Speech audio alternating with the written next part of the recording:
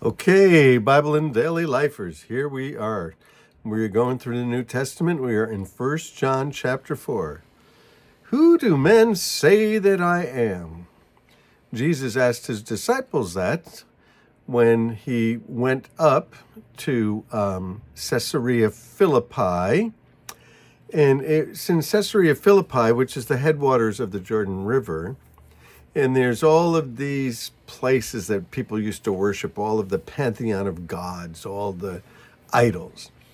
And Jesus brings them up to that place and he says, who do men say that I am? And so he's standing there among all of the gods, all of the idols. And they said, well, some people say that you're John the Baptist risen from the dead. Some say that you're Elijah. Some say, that you're a prophet, you're a teacher, you're this, that. And Peter said, you're the Son of God. And Jesus said, flesh and blood has not revealed this to you, but my Father which is in heaven, who Jesus is. And even today, a lot of people have different viewpoints of who Jesus is. They have lots of different Jesuses. There's the social justice Jesus. There's the political Jesus. There's the all kinds of Jesus. Well, Jesus is the one from the beginning, from everlasting to everlasting, God himself become flesh. And lots of people downplay who Jesus is. They make him to be something that he's not. No new thing happened in John's day. The Gnostics, it's kind of the Greek word for knowledge, gnostic, right? So they had some secret knowledge, and they said that Jesus was so holy that he would never touch anything unholy. He wouldn't come to earth and touch things on earth. Well, then, who did we see? Well, we saw a phantom. We saw a hologram. We saw, some angelic being that's really not flesh. No, Jesus came in the flesh, and the Gnostics tried to say that he didn't, but Jesus did. And so, with that in mind, let's read this chapter. Dear friends, don't believe every spirit, but test the spirits to see whether they're from God. For many false prophets have gone out into the world. False prophets, false teachers, saying untrue things about Jesus, using his name. The name of Jesus is so powerful, people will use it for lots of things. Well, this is how we can recognize the Spirit of God. Well, how do we know? We hear all these things. Every spirit that acknowledges that Jesus Christ has come in the flesh is from God. Jesus came in the flesh, the incarnation. Jesus came and lived in the flesh. In the beginning was the Word, and the Word was with God, and the Word was God, and the Word became flesh, and he dwelt among us. What if God was one of us? He was one of us. Every spirit that acknowledges that Jesus Christ has come in the flesh is from God. But every spirit that does not acknowledge Jesus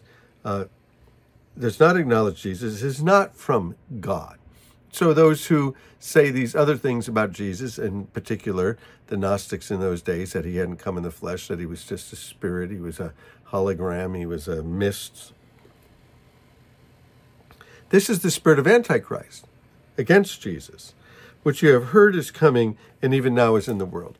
And so the misrepresentation of Jesus, the false Jesus, the fake Jesus, the imitation Jesus, lots of them today, and lots of misunderstandings of who Jesus is.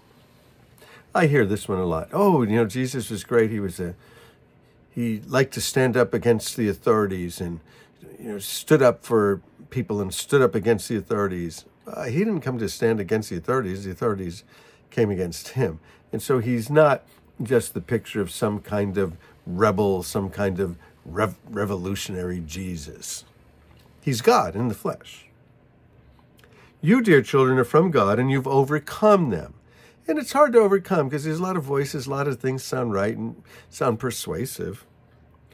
Because the one who is in you is greater than the one who is in the world. So you can sort of just trust the Holy Spirit and what the Holy Spirit tells you about Jesus, and you can overcome all of these other teachings and all of these other representations of Jesus.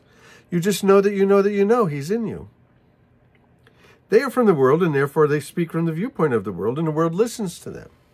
Sure, just try to figure things out. Jesus was there. Who was he? What did he do? What was he like? Well, God tells us what he's like. We don't need to make it up out of our own heads. We're from God, and whoever knows God listens to us, but whoever is not from God does not listen to us. This is how we recognize the spirit of truth and the spirit of falsehood. So they're both out there. We need to learn to be discerning. We need to learn about Jesus, and there are people who will use the name of Jesus. There are people who will twist the name of Jesus, but we need to be careful and watch for these things because they exist to this day, just in different forms, and many, many, many different forms than he did in John's day. Dear friends, let's love one another. Good enough. Let's just go back to that. For love comes from God, and everyone who has been born of God and knows God loves. So whoever doesn't love doesn't know God, because God is love. This is how God showed his love among us. He sent his one and only Son into the world that we might live through him. And so again, this is saying a few things. Like we might just be thinking, oh yes, he sent his Son to us, but he sent him into the world. And John is emphasizing that because the Gnostics said, no, Jesus would never touch the world. He wouldn't touch these filthy things, these sinful things. Well, he did. He came into the world and lived among us, though he knew no sin. He who knew no sin, he died for us, right? So that in him we might become the righteousness of God.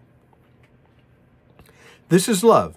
Not that we loved God, but that he loved us and sent his Son as an atoning sacrifice for our sins. We weren't the first ones to love. He's the initiator. He loved the world. God so loved the world that he gave his only begotten Son, that whoever believed in him wouldn't perish, but would have eternal life. And so he sent his Son. We weren't the first ones. We're not the initiators. We weren't out there like looking for God. And I know we said, oh, he's looking for God. God was looking for you. And the reason you were looking for him is because he was looking for you. So, dear friends, since God so loved us, we ought to love one another.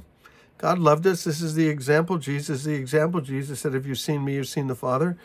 Love one another. No one has ever seen God, the Father. But if we love one another, God lives in us, and his love is made complete in us. So let's be people of love. This is how we know that we live in him and he in us. He's given us his Spirit. You see, again, you can know and you know. You just know that you know that you know, and nobody can convince you any different. He's given us the Spirit. And we have seen and we testify that the Father sent his Son to be the Savior of the world. Sent his Son into the world to be the Savior of the world. And if anyone acknowledges that Jesus is the Son of God, God lives in him and they in God. So again, this is going back to the Gnostics a little bit. You know, if you read it without a little bit of that background, you might read it a different way. And the other different way, that's a great way to interpret it as well. But it's definitely within the context of what was going on in John's day. And so we know and rely on those, on the love that God has for us. What are you resting on? I'm just resting on God loves me. I know somebody loves me all the time. No matter what's going on, no matter how depressed I am, no matter how bad it looks, no matter how much I think everybody's turned against me, no matter how it's not working out, God loves me. God is love. Simple as that. 3 words. God is love. Whoever lives in love lives in God and God in them.